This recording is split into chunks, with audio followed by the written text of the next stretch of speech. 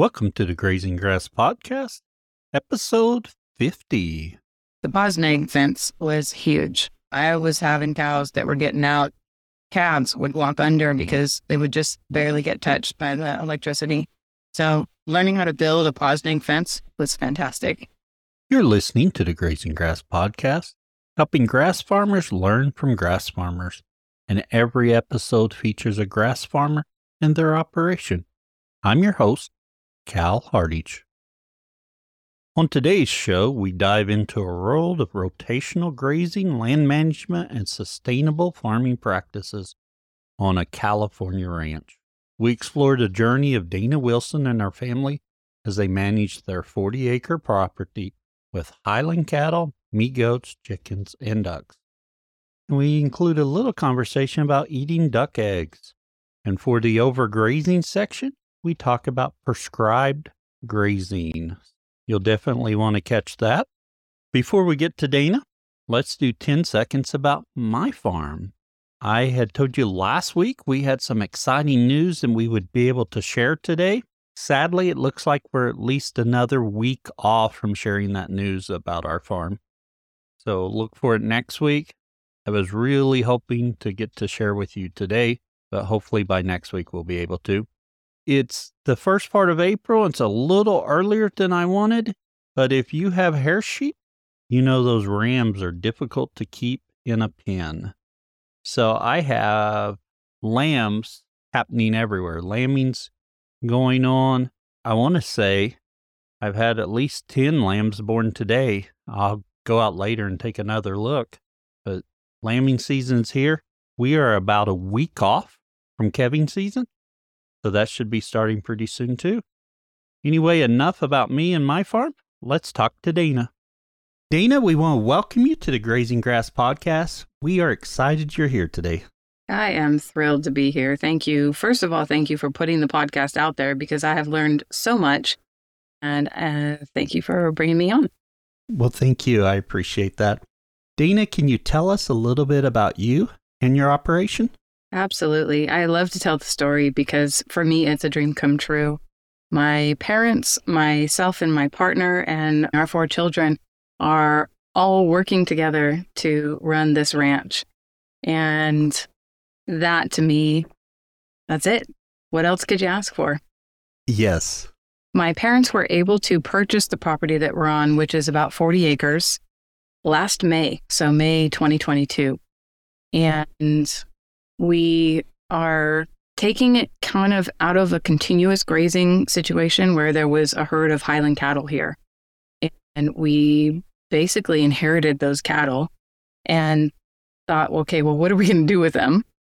We didn't really understand what to do with the cattle and realized, though, that they are a fantastic fire abatement process for us. So we left them, and I had researched a whole lot about rotational grazing even prior to this purchase. And so now we've got highland cattle, we've got meat goats, we've got some chicken, we've got ducks, and my whole family is just really enjoying running the whole process. Yes, you have a beautiful place. You have a YouTube video on your website I watched earlier. It's just beautiful there.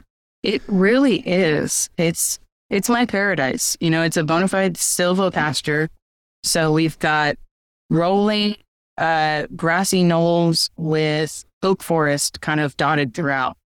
And the highland cattle absolutely enjoy being in the forest. So do the goats. Now, you mentioned you had read about rotational grazing or adaptive grazing before purchasing the lands. So did you all purchase the land with some of this in mind? You know, we had originally searched for property for my daughter, who is 17, so that she could run her horse training business. And we kind of came down the dirt road, turned the corner, and went, oh my goodness, we have to have it. And it didn't actually fit what we wanted for her, but it's working out. She will be running her horse training business here in the future. She's off to college now, or soon to be off to college. And when she returns, she'll be able to do her horse business here. And in the meantime, now I am able to practice my rotational grazing and turn out some what I think is going to be really high quality meat product. Oh, yes. Well, very good. That sounds really exciting for her as well as you. Yeah, she's looking forward to it. And I can't wait to build kind of a legacy for her to come back to be able to run her business. And where are you located? So we're actually in Northern California, a little bit, about an hour and a half northeast of Sacramento. Not quite to the foothills, but not down in the Central Valley either. So we're about 700-foot elevation. And right now it's wintertime. And I mean, I understand that it's a California winter. So we're not really, there's no snow, but we're definitely feeling, the rain. It's a good winter this year. I'm looking forward to what spring and summer are going to look like as far as grass. But we're definitely getting through this winter, hopefully keeping everybody alive. And here's a note: don't kid in the wintertime. Oh, yeah. It's not great. even a California winter? I mean, our goats are California goats. And so therefore, when it drops down to 28, they say, hey, wait a minute, this is chilly. Let's not do this. The cattle, on the other hand, have no problem with it. They've been out here for years. I think they're enjoying the wet and the rain. Oh, yes. So tell us a little bit more about your environment there. What kind of weather are you experiencing in early March? In early March, right now, we're getting down to a heavy low would be like a 28. That's pushing, that's really cold for us. And then our days are, a really nice day is all the way up to 60, 62. So it's pretty ideal. I mean, I realize that.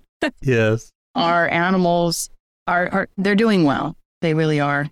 We had a goat that kidded just a couple days ago. And so, she's a little bit cold, but she'll make it. Oh, yes, yes. And have you all been getting a lot of rain? We really have, thank goodness. I mean, California is always in a drought, right? Oh, yes. And now we are starting to get our reservoirs back, and we're starting to see the kind of rain that we would need to see over a number of years to actually sustain a situation where we're not in a drought.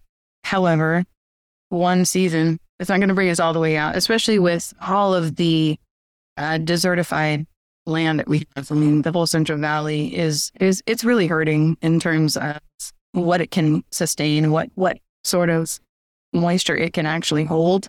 And one season of rain is not going to cover it. Oh, yeah. Yeah. It takes any type of drought just takes so long to recover from. We have not experienced the type of drought you all have had out there, but we're starting to get our water tables back in shape, but our grasses will have still taken that hit and will take a while to recover from it. Yeah, it really does, especially if your pasture land is not regenerated, if it's not in good working order to begin with, you're not going to take all of the moisture that falls out of the sky. It's just going to run off. Right. That's an excellent point there. The more ground cover you have, the more grass or more water you're holding on to. And as we look at your virtual tour of your ranch, you've got some slope there. We do, actually. We go from about 700 feet elevation to up to about 900 feet. And there's a couple plateaus in between, which is really nice. But yeah, it's constantly running downhill. And we do have a stream at the bottom. And so we try to stop it from running downhill into the stream and over to the neighbor. So, that's what part of the urgency for the rotational grazing that we're doing with the cattle and also with the goats. We move our goats around as well, is to make that pasture hold on, make the living root grab that water and really hold on to it. Now, in talking about your rotational grazing, you all got to place last May. Yeah. And they had to highland cattle, and they were continuously grazed at that time. Yeah. So did you go ahead and start doing some rotational grazing last year? I sure did. I kind of am a big picture thinker, and then sometimes I get stuck in the details at the same time. So it's 40 acres. And I said, okay, well, we're going to divide it into 40 pastures, which is quite a large task to take on considering. Undertaking, wasn't it? Yeah. Yeah, it was. Now, luckily, the previous owner had quite a bit of material here that he was already working with. He did have some polybraid wire. He had a couple of chargers. solar chargers. I don't even know what model they were, but they were here. And so I'm a big fan of use what you got. Yes. And especially if it was not something you had to buy. There was a whole bunch of T-posts here. So I just started putting T-posts down and did a wagon wheel. Basically the idea is I put my daughter's equine facility in the middle, and then I ran a wagon wheel all the way around it so that no matter where we were at, we could bring the cattle in, work them if we needed to. And the water is all right there kind of in the middle. Oh, okay. The water situation is fantastic. We've got a couple of different wells here, and each one produces about 60 gallons per minute. And for those of us that didn't know what that meant, that's basically a fire hose everywhere we go on property. Oh, yes. So our water is beautiful. So no matter where I go, I've got plenty. That is wonderful because you can get all the polybraid and fencing if you want to use reels, get that all going, but water's a limiting factor so often. Well, it sure is. I mean, you put your animals out in a pasture and they have nothing to drink, they're not going to stay there. You're right, yes. So you're able to water basically in the central area. It's pretty easy for us to put kind of a stock tank in every pasture. Oh, yes. And just pipe water directly right to it, even through a hose. So is that how you've been doing it? Do you have a watering trough you move with each move, or do you have permanent ones set up? I have a couple permanent ones, and then if we get our cows back out into a pasture, if I've taken one of our pastures and I've divided it in half and put them in the back, I can drag a water trough out to them and a hose, and we're good to go. Now, you mentioned some of those materials were there when you all purchased it. So were the cows used to electric fence at that point? Kind of. They were used to being fenced out of areas. So they had all 40 acres, except the previous owner, he actually grew marijuana here. So cannabis, I guess is what we're calling it these days. And so he fenced them out of those specific garden areas. So they were kind of broke, but they weren't entirely broke to being fenced in. So that was a little bit of a learning process for them. And we had two different sized animals. We have the bull and the cows, one bull, 4 cows, and then we had 4 calves. And so the calves are much smaller, and I can't just run one wire. Yes. I've got to run at least 2. And the ground out here, especially during the summertime, it gets very dry. We're in the summertime, we're pushing 110. So we dry out kind of like a bone. And unless you have a gigantic ground rod system set up, then your fences are not very hot. So I had to learn about positive negative fence, POSNEG fence. And that's something saved our pastures because I could control my animals better with the POSNEG fence. So you've got some negative lines ran as well as positive lines. I do now. So hot lines and a ground line. Yeah. So basically the way we set it up is your energizer, you have a positive line comes out and grabs onto one poly wire, and your negative return line grabs onto the other. And then instead of causing the animal to complete the circuit by standing on the ground, your animal touches both of those lines and they don't want to do that again. Right, yeah. And it's independent of the moisture in the ground, which for us it's necessary. So is that how you're planning on doing all your fences? I think probably, yeah. Or do you have a ground rod for when it's wetter? I mean, I do have a ground rod in the ground. Like I said, our animals are different sizes. So we're kind of running a cow-calf bull operation here. And so I think we're going to maintain that positive negative. It just works really well. And I have to run a couple lines anyway. So it works great. Oh, yeah. Very good. I've never used a fence like that, but I know, especially when you're considering sheep and goats, you come across that type of fencing more often. Definitely. And then for our goats, we use a net. Oh, yes. Which it's fantastic. So on your cattle, I've seen plenty of pictures of Highland cattle, and we've had past guests, Eli Mack, who was on one of the early episodes. He's big into Highland cattle, they have more hair. So do you find they have a little bit more trouble getting shocked? Your Energizer has to be pretty hot for it to shock them? Or is that just a misnomer that I have in my mind? Typically, I'm trying to deliver a shock right to their nose. Yes. Which of course is clean and wet. But if they do side swipe it, then yeah, I mean, if I'm up above 7,000, then we're okay. If I come down anywhere between 3,000 and 4,000, then they're not feeling it quite as much. Yeah, in the ideal situation, they're going to explore the fence with their nose, and then they're not going to come back to it. Exactly. Although, when they're grazing and they walk forward, they do sometimes hit it with kind of like their withers area. Yes. So, yeah, if they do have more hair, it definitely could provide a little bit of a barrier for them. I know with our sheep, they just have their hair sheep, but their coat is just a little fuller than maybe a goat. And my fence for them has to run really hot.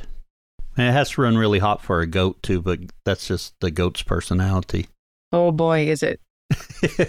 Yes. They're so much fun though. I mean, I know so many people are very anti-goats because of their personality and their willingness to just get after whatever they're doing.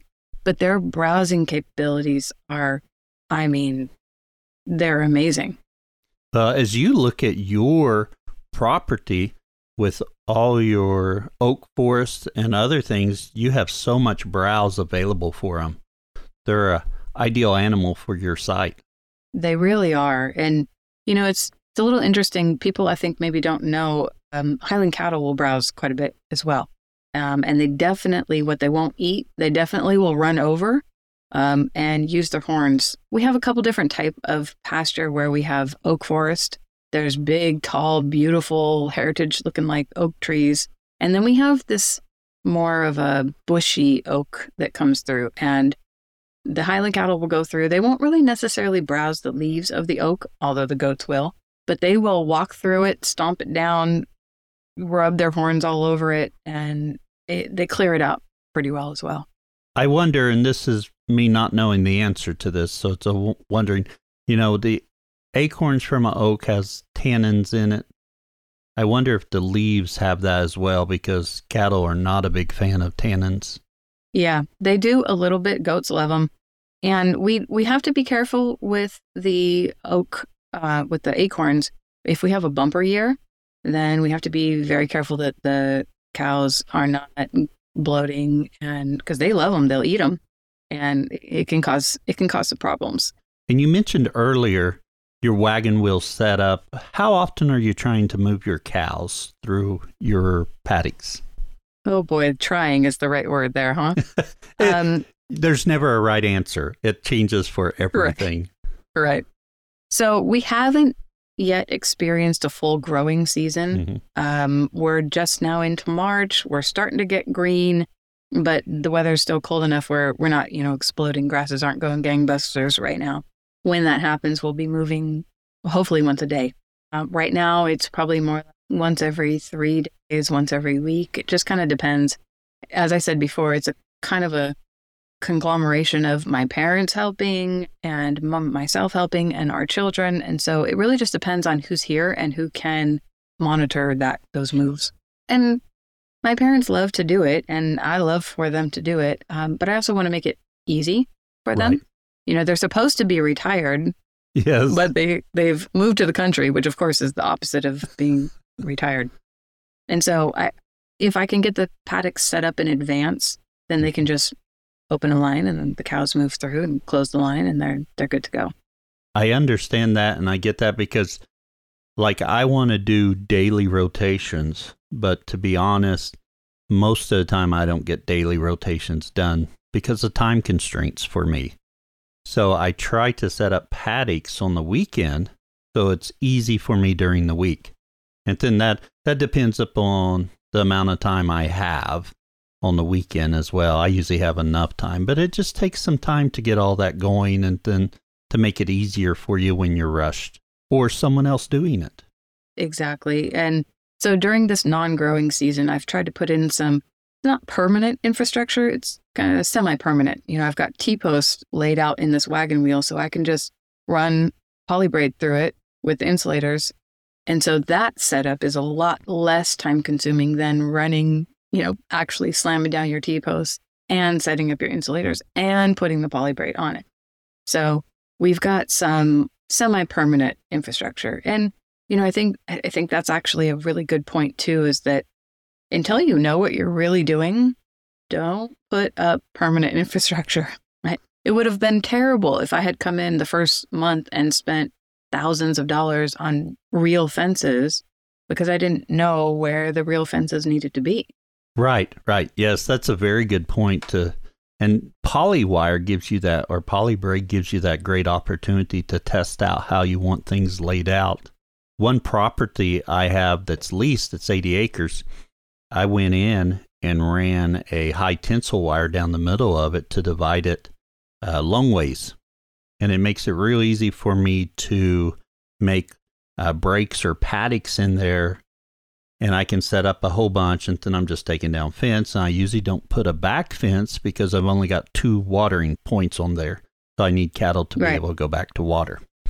But I am strongly considering going in and changing my high tensile fence, which is not difficult. It's just one wire on some fiberglass posts. But it's still, I got to go in and do it. Had I gone in there and did a permanent fence, then I'd be like, that's not getting changed. No, absolutely not. Yeah. And I like to think I know a little bit, and I don't, but I like to think so. Yeah, and even with the high tensile, there is the ability to change and adapt. I mean, that's the whole point of what we're trying to do here is adapt to the pasture, to the animals, to the market, to everything. And I think that sometimes ranchers in general get kind of this, maybe not, it's not that we're uneducated. It's just maybe we're not a high level of education as far as the view, right? But I think that it's important for us to educate the consumer about what it really takes to do it right. There's a lot of education and thought process and knowledge of microbes and knowledge of macroflora and macrofauna, and it all has to come together just right. There is a huge amount of knowledge there. And, anytime I read something or gain a little bit of knowledge, I'm just reminded by how much I don't know. But I grew up on a farm, and of course I have some conventional knowledge behind me, but we have so many people not growing up on a farm, and we're multiple generations away from that. No longer are the kids able to go, well, my grandparents have a farm. So the disconnect is great there, and that requires education to the public to understand what's going on out here and what we're doing. Yeah, absolutely. I mean, I find that especially in California, we have such a major push for higher education, which is fantastic. And the Silicon Valley is booming, and as much as it can be right now, post-pandemic.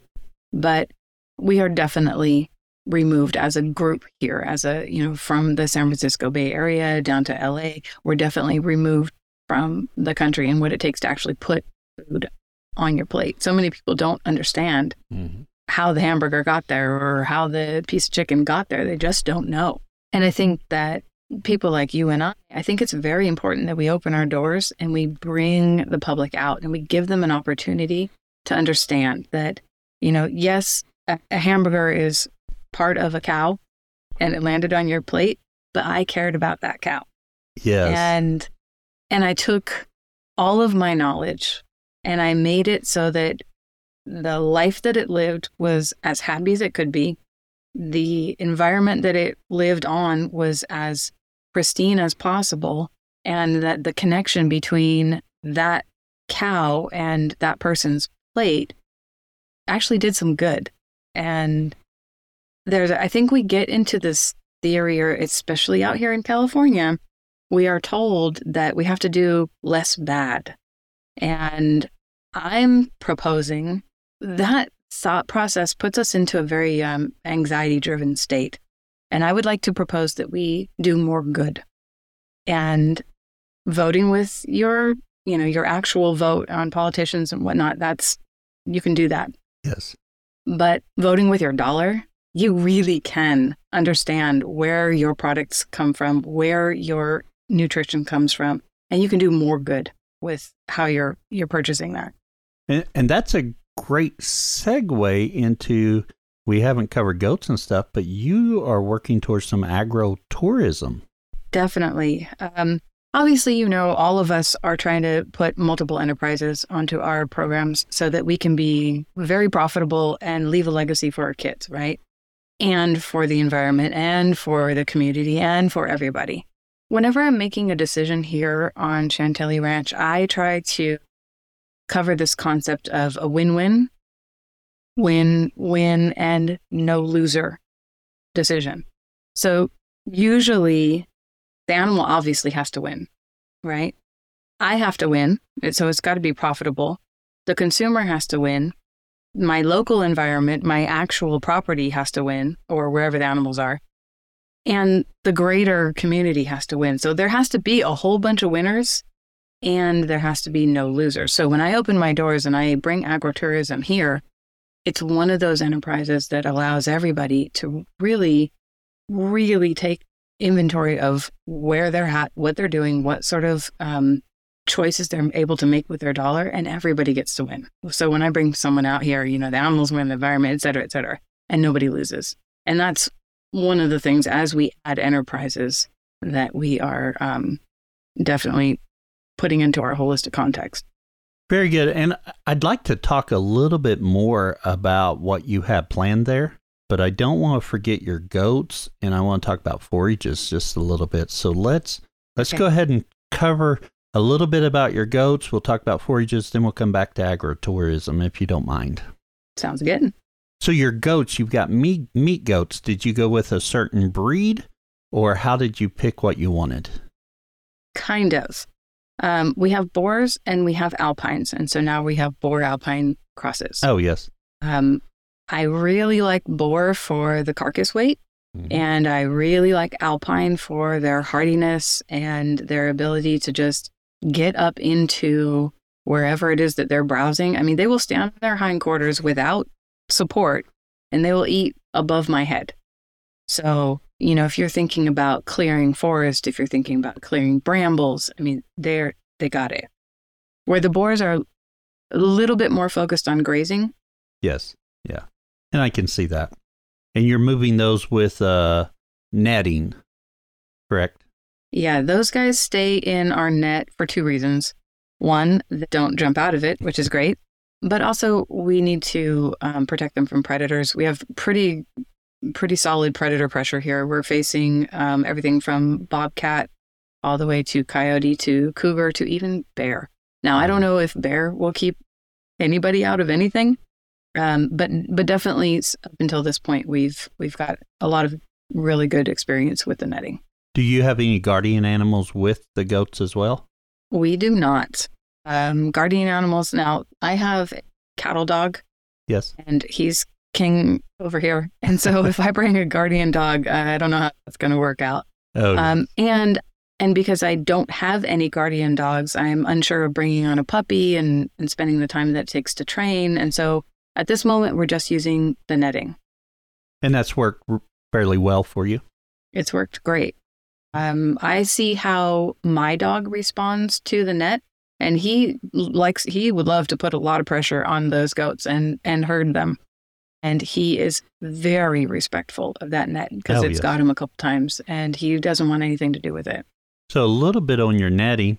What type of netting are you using? How long is it? Are you using multiple pieces to build a paddock? Yeah, we usually do. It's electrostop, and I bought it at, can you believe I have a local electric fence store? Oh, yes. It's amazing. Livewire. They're right around the corner from us. And the people there are fantastic. So I can actually go and stand in a store, talk to people, and then purchase product there. It's fantastic. So it's electrostop net. And then we have a couple different chargers that we use for it. And what I'll do is I'll take up to 4 strings of net, which are 164 feet long, and put them all together. Oh, yes. So I can do big paddocks. I can do little paddocks. Our goats tend to like 4 of them together. Oh, yes. Very good. And you talked about earlier, you've got goats kidding. So you also mentioned winter kidding. So are you thinking in the future you may change that up some? Oh, definitely. Absolutely. This is one of those things. Oh, if I had only known when. Oh, yes. We've got a buck that we would have pulled for sure about 7 months ago. Because having kids, we had November kids, we had December kids, and now we've got March 1st kids. And I didn't like any of it. Oh, yeah. I would much have preferred them to be out in pasture with no concern of rain and no temperatures below 50. But again, I realize we're in California, so what am I complaining about? Yes, but I completely understand. And I know everyone's got a calving season or a lambing season, kidding season for whatever their market is, whatever their environment is. Not to pick on my neighbor right now, but we're in that transition from winter to spring. I'm 45 days out from calving, so I am completely confident the weather will be really nice and lots of grass. Right now, the grass is just getting started. It's green, but it's just barely getting started. We're not quite warm enough for anything. We're getting a fair amount of rain, so it's kind of wet. And other night I was home and they were out driving a cow in that was calving. I was like, oh, I'm so glad I'm not doing this. It's kind of chilly. I was just happy at that point. Of course, they have a different market than I, so if they want to calve right now, that's their choice. But I'm glad I wasn't. Right. And, I think that leads me to the concept of cascading decisions and outcomes. You've decided to calve when it's appropriate for you. And that means that right now you're sitting inside where it's nice and warm. Your cow's holding on to those babies, keeping them nice and toasty. And you've got lots of positive outcomes that came from that decision. Yes. I think that's very important. Yes. And I don't want people believe I came to that decision very quickly. It took me a while with my goats too and sheep, because one year, as much as I've read and as many people as I've talked to, 1 year, I think is the year before I started the podcast, I decided I was going to lamb right in the middle of winter. And we did that in a barn. It was way too much work, very unfavorable conditions, and that was the last time that's going to happen. Yeah. I think it's important to learn from those experiences and to be checked in with yourself enough to say, okay, the way I'm feeling right now is not good. So let's make decisions in the future that prevents me from feeling this way. If I'm worried about the kids, well, let's fix it so that I don't have to worry about them, because it's going to be a much better situation later. Right. As we talked about earlier, we're all busy. We've all got too much on our plate or even our platter. So we want to minimize things that are like that causes you to be so worried about that you can't focus on everything else. That's right. I'm sure that could have been worded better, but that's where I was going. No, I like the platter wording, right? Because you're right. It's not just a plate. It never is. It's a platter. It's an entire community. It's an entire family. So beyond the goats, you have chickens as well. Are they getting to free range, or are you moving them, or do you have them in a set pen? They're kind of just our personal chickens. There's also 3 ducks. Don't ask me how we got ducks. I don't know. Yeah. I think I got them for my kids or something. But I did find out that I absolutely love duck egg. Oh, yes. Or duck eggs. Yes, delicious. If you've never had it, please try it. It's fantastic. Well, I just had a conversation about duck eggs this week at a local farm store. A couple in there were buying chicks, and I told them they needed to buy more, and they said, oh, we have some. They're like, we can't afford, they've got a few kids. We can't afford to buy eggs, so this works. So we've got eggs, and we also eat duck eggs. They said, we love duck eggs. I said, well, I've had duck eggs a few times, but I can't quite convince my wife that it'd be fine. And their suggestion was just mix a duck egg in every once in a while. So it's very important that my wife does not edit this episode now. Oh, dear. Yeah. Mix a duck egg in. It really is. I mean, you can do some research also on nutritional content. Obviously, what they ate is a factor. But yes. I do think that there's some information out there that suggests that duck eggs have a lot more calories and potential for nutrient dense. Yeah, plus they just are delicious. I mean, they really are. And it happened for me. I didn't realize that my ducks were laying eggs, and I made an egg and ate it and went, whoa, wait a minute. This is different. It was a hard-boiled egg, so I hadn't cracked it open yet. So when I cracked it open, I ate it, and it was absolutely delicious. So I'm sold now. I don't even know why we have chickens anymore. And so as far as where they go, we do have a barn. It's not really a barn. It's really just a cover. They can come in outside of the weather and get in the evenings if they want. And yeah, they're actually out in the forest. They love to go out. Both the chickens and the ducks, they all go and eat whatever they're eating out there and bring it back and put it in the eggs. It's fantastic. I will say this, though. Our 3 ducks outlay our 11 laying hens. Oh, yes. Okay, as a person that's always interested in what breeds, do you know what breeds of chickens and ducks you have? The chickens are, there's some Orpingtons, there's Cornish cross, I think, and then our ducks are Peking and Indian runner duck. Oh, okay. Very interesting. I'm not familiar with duck breeds, except I want some magpie ducks because I think they're pretty. But aren't they gorgeous? They are, and they're really difficult to find eggs for. Yeah. They're not just available everywhere. So one of these days I plan on getting some. It might be a good enterprise for you. There we go, yes. And my wife would say I already have too many, but we won't mention that. We always have too many. Yes. Okay. When we talk about your silvopasture and your forages there, are you planting or broadcasting any seeds? You're just managing for the forages already in place, and what are you looking for there? Yeah, that's something that is always on my mind. We have not planted anything. At this moment, I'm just trying to see what's coming up in the growing season. In May, I was able to recognize lots of different clovers. I've got red clover, crimson clover, white clover, all kinds of clovers. I've got some rye. I have some annual rye, but I also have some perennial rye. And there's a bunch of different grasses that are coming, they're turning green in all different seasons. So I kind of want to just leave it alone and see what happens. We definitely do have some unnotables, things that we don't want. I've got star thistle and milk thistle. So hopefully we can either stomp those out or graze them out with the goats. It remains to be seen whether any of our grazing animals will touch the thistle and at what stage in its life. I'm not sure yet, so we'll see. And always on those, your seed bank is going to provide you lots of different species. So yeah, I think it's great to kind of take a wait and see approach and see what you have and then start learning about them to manage from that viewpoint rather than immediately coming in and overseeding with something. If you've taken the tour, you can kind of tell that there's really nowhere on the property where I could drill anything. That I don't have a pasture that I can actually run equipment in. And so I would have to broadcast and let, hoof and mouth put it onto the ground. And I may do that, but I like the wait and see. 1, I don't have to buy seed. Right. So that's great.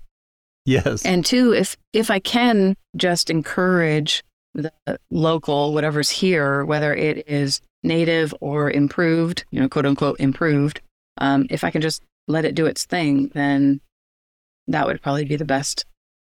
Oh, yes. Yep. My cows are very used to this flora. And so they're very comfortable eating what's out here. So why would I change anything? Right. If it's working, let's just continue with it. Yeah. I mean, I understand changing the set stocking density and moving them through the pasture better, but I think we're going to hold off on seeding anything. Oh, yes. Yeah. And what's your plan with your goats and your cattle? in that, how are you planning on marketing them? Are you planning on carrying them until you can finish them and sell them as a processed meat, or what's your overall goal with that? That's an interesting question as well, because when we first arrived, here we had cows, and they're aged cows. They are probably anywhere from 10 to 15 years old. Now, Highland cattle produce a little longer in their lifetime. They can produce all the way up to 20, So now, in my mind, in every, maybe not every, but most cattle ranchers' minds, you're looking for steer and you're looking for 20 months, as a finished product. So here I had not that.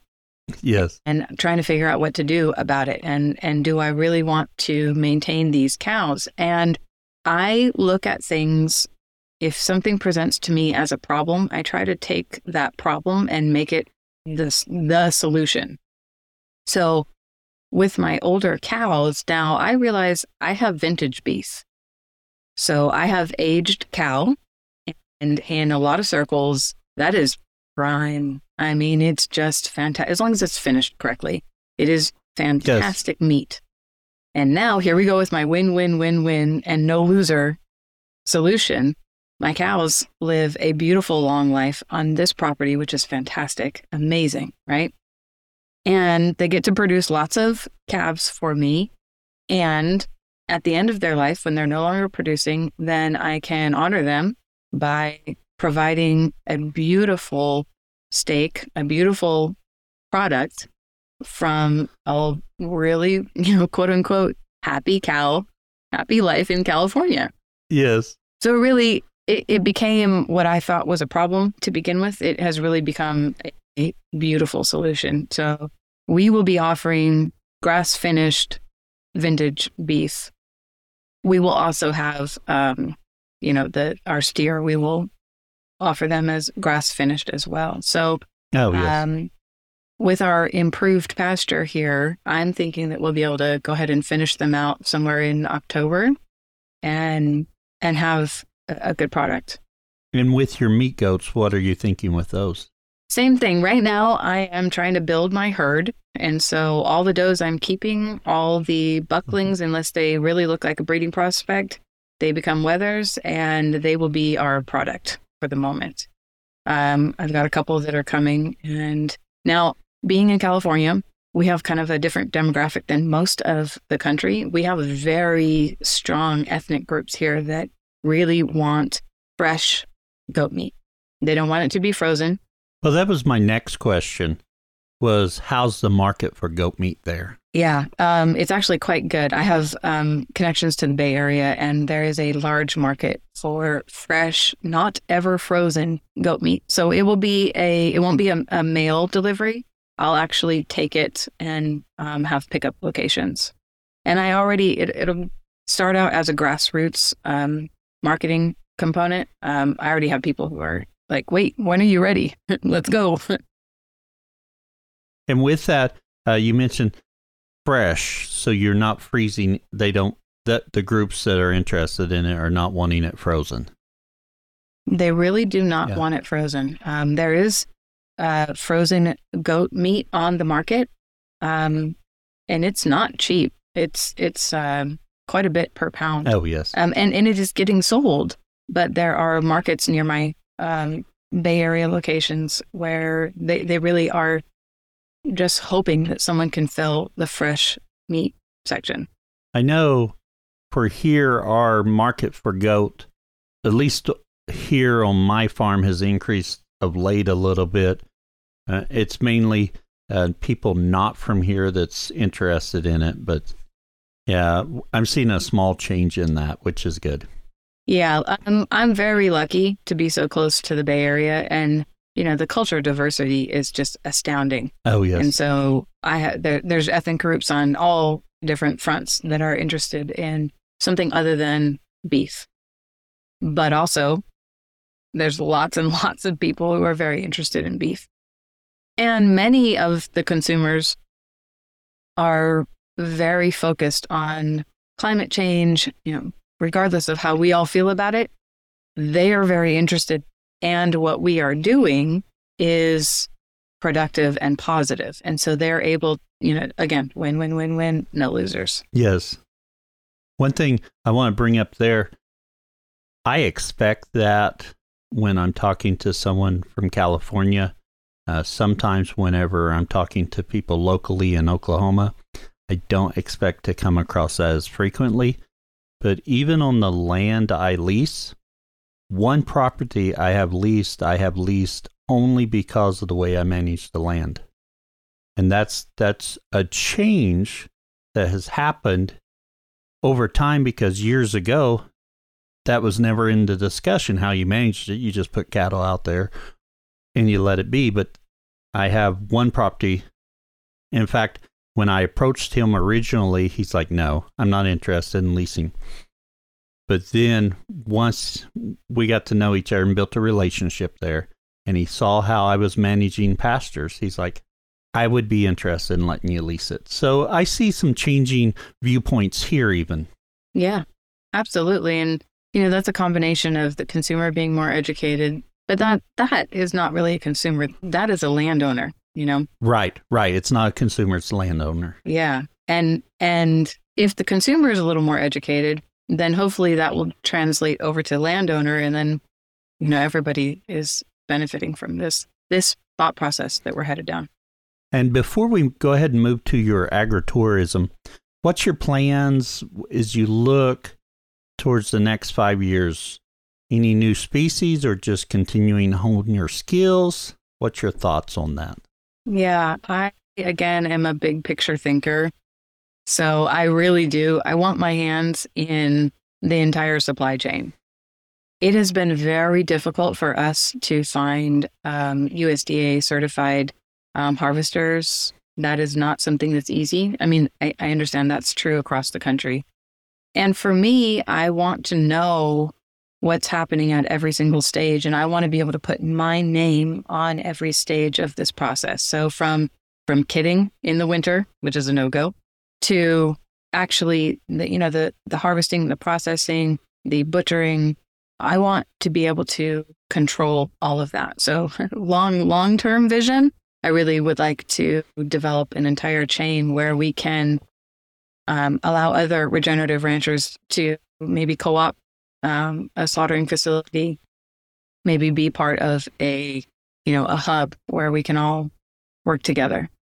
Now, personally, for this specific property, in my mind, I have a 75% increase in herd year over year. That's my goal. And I would like to do it without adding inputs to property. So I don't want to irrigate, although we do some of that in the heavy summertime. 110 degrees, there's not a lot of grasses that can withstand that. So we do irrigation in the summertime, but I would like to limit that as much as possible. So increase our herd sizes of goat and cattle and also decrease our inputs. Sounds like great goals there and a nice big picture for you to work towards. Yeah, I definitely like the big picture. And pivoting back to your agritourism, what's your plans with that? So I would like to have a couple of very nice tents set up where people can come and stay, kind of like an Airbnb, stay in the tents. So like a farm stay. And right now I don't have that set up, but people can come and see me. I have a workday ticket. You can come and pay $25 and I will put you to work. Oh, that's excellent. How about that, right? And yes. Really what that means is that, I'll show you what our process is, how are we building pasture? How are we moving animals? Why are we doing it? I'll just tell you everything. So that's the transparency that I would like for all of our producers, all of people like us, open up and let the consumer come in, let the people who are interested in this. And also feel like it's really important to be able to share this beautiful life that we have with people who don't have it. Oh, yes. I would say 99% of my friends and family don't have a ranch. So if I can open up my ranch and give them and their kids an opportunity to come play with a baby goat, to come take a picture with the Highland cow, to, watch my dog work the animals, and I've got horses here. And so building that relationship will really help with long-term customers and just education of them. absolutely. Dana, let's transition into the overgrazing section. Do you have a topic for us? I definitely do. And that is prescribed grazing. And here in California, we have been plagued by wildfires. And Oh, yes. I mean, it's just, people have, personal friends of mine have lost houses, have lost animals, people have been killed, it's a thing that's happening in California and many places in the country. And so explain to our listeners what prescribed grazing is. So the idea here is that in the springtime, when it's raining like it is right now, you are growing fuel load, you are growing fire fuel. And with prescribed grazing, we bring our goats or our Highland cattle, whatever it is that will fit your property, and we put those animals on your property and they eat your fuel load. It is a cost service, very much like if you were going to bring a bulldozer in and take out your fuel. Oh, yes. And so our goats run depending on the size of the property, or our Highland cattle run depending on the size of the property. And that's something that I think a lot of, even people who just have pet animals, if they offered their neighbors to graze their neighbor's yard, you would really see an entire community that is keeping that fuel load down. And if you don't know anybody, then you can hire grazers. I'm not the only person who does this. I mean, all across California, there's goats that are running gigantic herds that are eating everything, which is fantastic. But we do have a lot of other area that is very much overgrown, and that's where the cattle come in. So the prescribed grazing, it's something that it adds a business enterprise to our business, to Chantilly Ranch. It's good for the animals because they get out and they get lots of good forage, and it provides a service for the landowner so that hopefully we can slow down some of these wildfires. Oh, yes, yes. So when we think about that prescribed grazing, you're going out and setting up electric netting or electric fence around it? Exactly. So it depends on the animal that we're choosing. So let's take goats, for example, because people kind of wrap their brain around that a little easier. So if someone, for example, I have a landowner who has 6 acres and they can't manage it. Either it's too steep for machinery, or the person doesn't have machinery. So they've asked me to bring my goats and leave them there for a period of time. So we charge them per acre. We drop the goats there. We put the netting around, and the goats do what they're supposed to do, provide some fertilizer, and then I take them back. How long do they typically stay there? It's really, I hate to say it, but it depends, because it depends on the amount of forage that's available, what type of forage it is, and then how big the property is. But usually my goats can take down about an acre of decent level forage in a couple of days. It doesn't take too long. Oh, yes. Yeah. And is that something you can do year round, or is it just mainly during the early grazing season or later? It's actually year round. I mean, the cows and the goats will eat even brown. If you've got standing stockpile, they will eat it. And more importantly, especially in the, deep summer, they'll walk over it.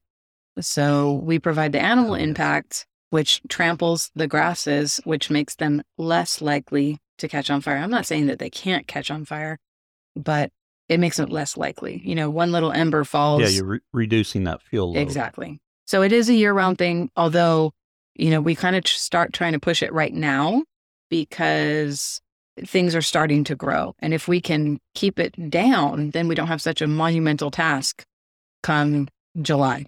So if someone were to contact you right now about some prescribed grazing, would that be a multiple grazing periods through the growing season? Or are they typically one and done? It's probably once per year. Usually you can bring the load down enough that you don't have to come back until the next growing season. So if we went out and grazed right now, you'd bring it down low enough so that come July, it wouldn't be out of control. Now, of course, we're willing to come back, but usually it's once per year. Very interesting. I know I think there's a TikTok channel, Goats on the Go, maybe that I've seen that do it, and I've seen different people do it. It's not something I see much of around here right now, right? But I do see more of it out west. And I'm not saying it couldn't be done here. It's just I haven't seen much. Yeah, our topography kind of requires it. There's a lot of elevation change. There's a lot of forest. And so you can't bring machinery in at all. And to hire a human to do it would just, you'd have to have so many of us that it would be preposterous. Oh, yes. And so you put a goat herd out there and they just do, they're in heaven. They do a fabulous job. And now you hopefully have prevented something crazy like the Paradise Fire, the Tubbs Fire, or, where people are losing their lives. Oh, yes. Yeah. I can see lots of good benefits from doing that. Definitely. So how are you getting the word out about doing that? There's definitely a word of mouth environment that we have here, but also all the social media outlets. It doesn't take but a small post to let somebody know that you have it. You have to let people know that it's there, right? And then they tell a friend and they tell a friend. And, a lot of times what happens is I'll come out and I'll do the initial interview and figure out what's going on with the property and what sort of netting we would need and all that. And then the neighbor is interested and their neighbor is interested. And so we just kind of bounce the goats around and the whole neighborhood gets taken care of. And you brought up a very good point right there about your initial consultation with the landowner. Yeah. So when someone's scheduling or talking to you about a prescribed grazing, you've got your initial consultation and you're surveying the land to see how you're going to do it. Right. And then you're bringing animals out there at a later date. Yeah. So, of course, water is the big deal. Yes. I bring my own netting. I bring my own fencing, so I know what my fencing is like. But it's the water. Do I have to truck in water? Which I can do, but that's an extra expense. I have to get there. So essentially, we charge for the goats. We charge $200 per acre to start with. So if you've got 6 acres, you're looking at $1,200. And if I have to bring in water, then it's going to be an additional charge. So it's a really quite reasonable. Remember, we're in California, so if that pricing seems crazy, we're in California. So it's quite reasonable, and it just depends on the actual environment that they're going to. Well, very good and very interesting. Like I mentioned or alluded to, I'm not very familiar with it, but I've seen some stuff about it. I'm very excited to bring the cattle through that process too, because for a much larger land, for non owners that don't live at the property, there's quite a few of them here that are non-owner occupied. And so to put, if you've got 50 acres, the goats will take a while to get through that, but we put the cows on and it won't take quite as long. So that's going to be something that we're going to be expanding on this coming grain season, especially since we've got so much rain this year. Oh, yeah. Well, very good. Excited to see how that goes for you. Anything else you want to add about prescribed grazing before we move on to the famous 4? I think we're okay. Thank you. All right. Dana, I've really enjoyed our conversation, but it's about time we move on to our famous 4 questions. Same 4 questions we ask of all of our guests. Fabulous. Our first question: what is your favorite grazing grass related book or resource? Okay. So Holistic Management by Alan Savory, the Godfather. Again, with the big picture thinking, that book spoke to me on so many levels and really helped me understand to define what is the whole. Who am I managing here? Because I'm stuck in the middle here where I'm the child, but I'm also the parent and I'm the business owner and I'm in charge. And in order to be a good leader, I have to understand what it is that I'm managing, whether it's the animals or the pasture or the people or the environment or all of it. And sometimes that can get a little bit overwhelming. Yes. But that book really does a great job of helping you to get through all read it. Fantastic. Excellent choice there. What tool could you not live without on your farm? No, there's a few. So we'll do this. My ATV, I can carry T-posts, but I'm just a little thing. So my ATV does most of the work for me. I use a really good pair of gloves. I like the Heritage brand, and Audible. This is where I've learned so much, and I drive to and from the property, and I've got a bit of a commute here, so I have taken in lots of books, lots of podcasts, and I use Audible for that. Just continuing on that, I'm a big proponent of podcasts. Obviously, right. I don't listen to too many books, and I purchased a book earlier today that I debated getting an audio book on because I was thinking maybe I should try that. I don't know why I haven't ever done an audio book. I just haven't. So I don't know. I'm considering audio books, and maybe I should try that angle as well.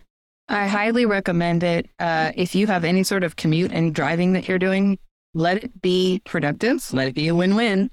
And if you're doing dishes, if you are, whatever it is that you're doing, if you can hear what's happening, if you can dedicate your ears to something, with 3.5, 4 kids and a business and all, I don't often have time to sit down and read, but I do drive. Yes. And I love for that time to be productive. So I definitely recommend it. Yeah, I may have to add that to my toolbox because I know when I commute between sites for my job, which they're really short commutes, but I listen to my podcast and I make it through. I have a weekly selection, but there's days I'm like, I don't want to listen to that podcast today or that topic or something. So mixing some audiobooks in it might be a good change up once in a while. Yeah, it definitely provides, you've got 6 to 8 hours in an audiobook, where a podcast, it's usually about an hour, and yes, you can kind of get really drawn into a book. And your information that you're receiving is a much deeper level. It is. Holistic management is on audiobook. Yeah. And so you can really listen to the whole book. And there's so many others that are really, really effective for teaching you about this kind of regenerative agriculture lifestyle. Yes, very good. Our third question, what do you know now that you wish you knew last year at this time? We kind of did touch on it already. The Bosnang fence was huge. I was having cows that were getting out. Calves would walk under because they would just barely get touched by the electricity. So learning how to build a Bosnang fence was fantastic. And don't get in the winter. In the winter, yes. And Dana, lastly, where can others find out more about you? I'm thinking that chantillyranch.com is probably the best location.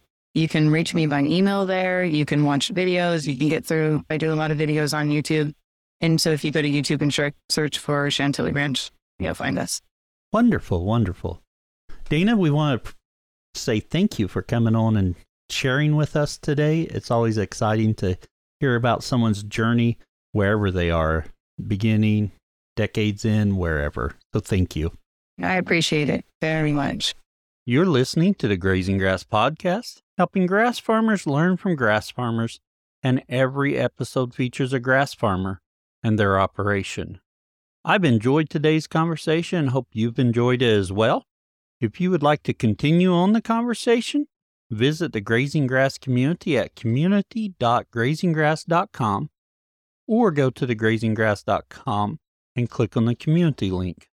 You can find the Grazing Grass Podcast on Facebook, Twitter, Instagram, and YouTube. So if you haven't subscribed to us on YouTube, we encourage you to go over and subscribe. We will be releasing episodes over there. We also have a lot of episodes we haven't released that we're going to get over there as well. And if you find something valuable, please share it. We appreciate you sharing about our podcast and getting the word out. Are you a grass farmer? Would you be interested in sharing about your journey? If so, go to grazinggrass.com and click on Be Our Guest. There's a short form you fill out, and we'll be in touch. Until next time, keep on grazing grass. I really hope you enjoyed today's conversation. I know I did. Thank you for listening. And if you found something useful, please share it. Share it on your social media. Tell your friends. Get the word out about the podcast. Helps us grow. If you happen to be a grass farmer and you'd like to share about your journey, go to grazinggrass.com and click on Be Our Guest. Fill out the form and I'll be in touch. We appreciate your support by sharing our episodes and telling your friends about it. You can also support our show by buying our merch. We get a little bit back from that. Another way to support the show is by becoming a Grazing Grass Insider. Grazing Grass Insiders enjoy bonus content, monthly Zooms, and discounts. You can visit the website, grazinggrass.com, click on support, and they'll have the links there. Also, if you haven't left us a review, please do. It really helps us as people are searching for podcasts. And I was just checking them, and we do not have very many reviews for 2024. So if you haven't left us a review, please do. And until next time, keep on grazing grass.